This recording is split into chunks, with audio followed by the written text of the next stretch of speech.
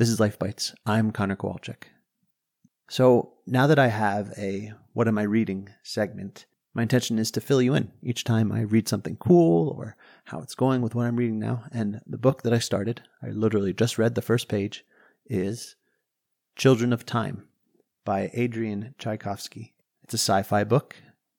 And the blurb on the back is, "The last remnants of the human race left a dying Earth, desperate to find a new home among the stars.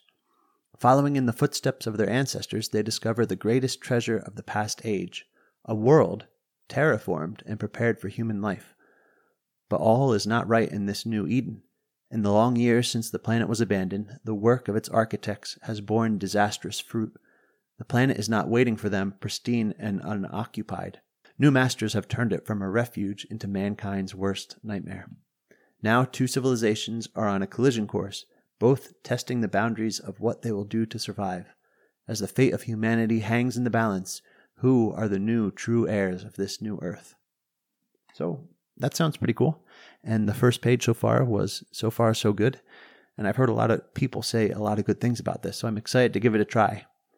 So I'll let you know how it is, and have you heard of it? Or have you heard of anything cool worth reading?